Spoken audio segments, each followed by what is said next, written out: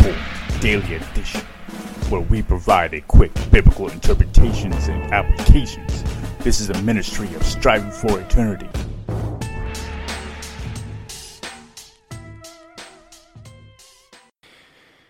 This week we were looking at answering a question from Sonia asking why are there so many churches?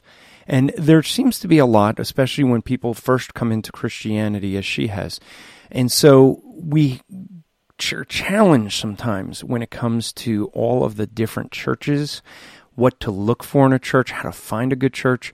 Now, this week's wrap-up, we can't give you an extensive answer to all of the questions, but we tried to briefly give you an answer what to look for when you are looking for a church and why there are some of the differences that you see within the different churches. And we're doing that because this comes up often, and people wonder, how do I find a good church? Some get discouraged to a point where they say, you know what, enough of this, I can't find a good church, so I won't go to any church. That's not right. That's not biblical. God says not to forsake the assembling together. But I think, as we'll mention, many of the reasons that people go to churches are wrong. They go to church to serve themselves and not God and the body He has put them in. And when that mindset changes, you can suddenly find churches, maybe you don't agree with 100%, maybe it doesn't have the music you like, maybe it doesn't have things that you would prefer, but it's where God could put you and have you serve others, and therefore what you end up finding is you're able to fit into that body of believers and worship God together.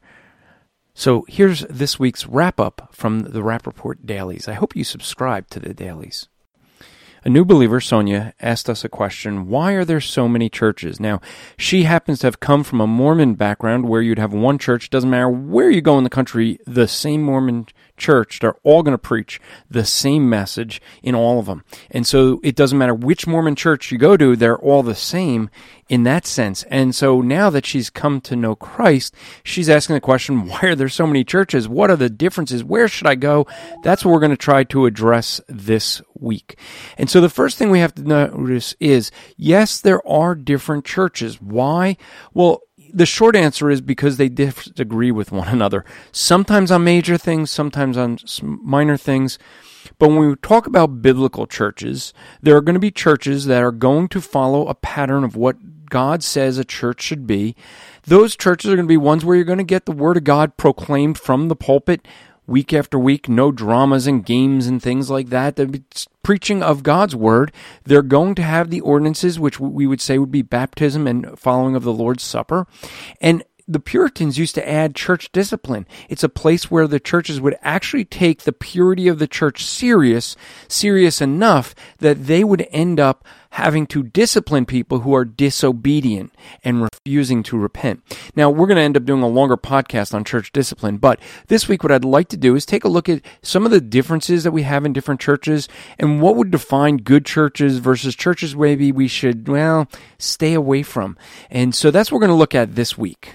As we discuss what makes a good church, we have to understand that even the word church has changed over time. If you look at the original word for church in the Greek ekklesia was actually started in Ephesus to refer to the way they would gather together for political purposes to take a vote. It meant the idea of a gathering together for purpose. That was the general term for it, was just a gathering, but after Christ, it became a little bit more specific. It became more specific to refer to the gathering together of God's people for the purpose of worshiping God. But even that, over time, became even more specific because as things came up, there became a separation between what was called the visible and the invisible church, or what's called the local and universal. Local or visible are those that gather together. They're not all believers, but they gather at a local assembly for the purposes of worshiping God. The invisible or universal church are all the believers everywhere in the world, and they're only referring to believers. But then during the Puritans, they got a little bit more specific and said, there's some things that define what a church is, and there's three elements that they ended up holding to. The three were that they would have to have the Bible proclaimed and preached from the pulpit. There would be practicing of the ordinances, that being baptism and the Lord's Supper. And third, the practice of church discipline. In other words, taking the seriousness of the purity of the church. There's more we could discuss, and you could get more information in my book, What Do They Believe? When we talk about how to find a good church, boy, does that open up a can of worms. We recently did one of the weekly podcasts about a new film coming out, Spirit and Truth, which is going to deal with worship. And this is where you see a lot of differences when it comes to church. The question of worship. Now, I'm not talking about the music, what styles of music, whether it's more contemporary versus more of the traditional hymns. Not talking that. We're talking about worship. What is the central focus of the church? Are they worshiping self or Christ? Now, I understand every church is going to say they are worshiping Christ. But in reality, when you start listening to some of the songs they sing, many of the churches say they're worshiping Christ, but all their songs are about me. Much of the preaching that you hear from the pulpit is not about Christ, but me, what I'm going through. It's all applicational.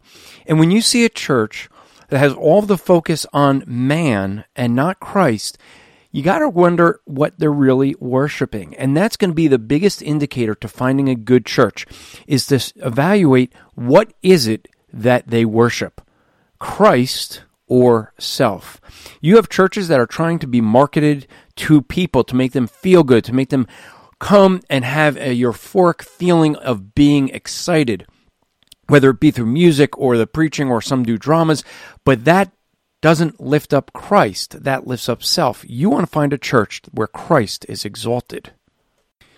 There are so many differences that people look for when it comes to trying to find a good church. There's differences with the size of the church. Some people like a larger church. Some people like that smaller gathering where they get to know everybody. There's going to be some churches where they're going to have lots of programs for all ages, some that have very few. Smaller churches tend to have fewer programs. So what you end up seeing is that every church is going to be unique. And the question we must ask when trying to find a church is, what gifts has God given me?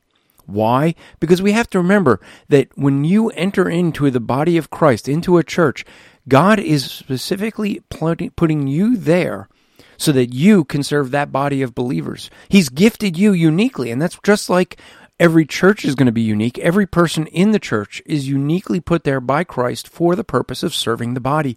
So the best thing to do when trying to find a church to go to is ask yourself, how has God gifted me, and how can I serve this body of believers? Because that's going to help. You may be gifted in a way that would help a church more in one church versus another. And that is one of the things to look for. Look for the church. Don't look at what it can do for you, but be looking at what you can do for the body of Christ there assembled. I'm going to tell you from personal experience, there was a church I stayed in for 2 years, even though I disagreed with the leadership and some of the doctrine, because I was able to serve the church. You can stay in a church you don't completely agree with as long as you're not going to cause division and serve people. So what church should I go to? Well, now we get into some other things to also think about is denominations. You have a bunch of different types of churches. You have Baptist churches, Presbyterian churches, Lutheran churches, Bible churches, independent, non-denominational churches, Pentecostal churches, Assemblies of God. You have a wide range of churches, and really what you want to do is find churches that are going to agree as close as possible with your theological stance. Now, like I said yesterday, it's not always going to be a case where what you believe is where you're going to go. Sometimes you can't find a good church that agrees with your own doctrine.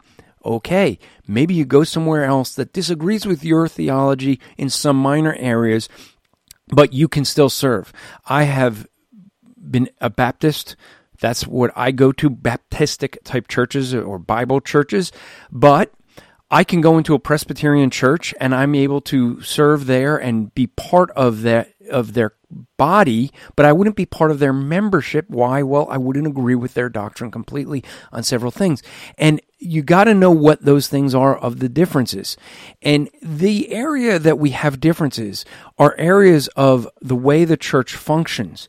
But when it comes to things like, do we believe that Jesus is God? you're going to see agreement across the board on those with the churches that I mentioned. So really the question is going to be, how does the church govern itself? How does the church function? That's what defines many of the differences. There are some theological ones as well, but find the one that best suits your own theology. This podcast is part of the Striving for Eternity ministry. For more content or to request a speaker or seminar to your church, go to strivingforeternity.org.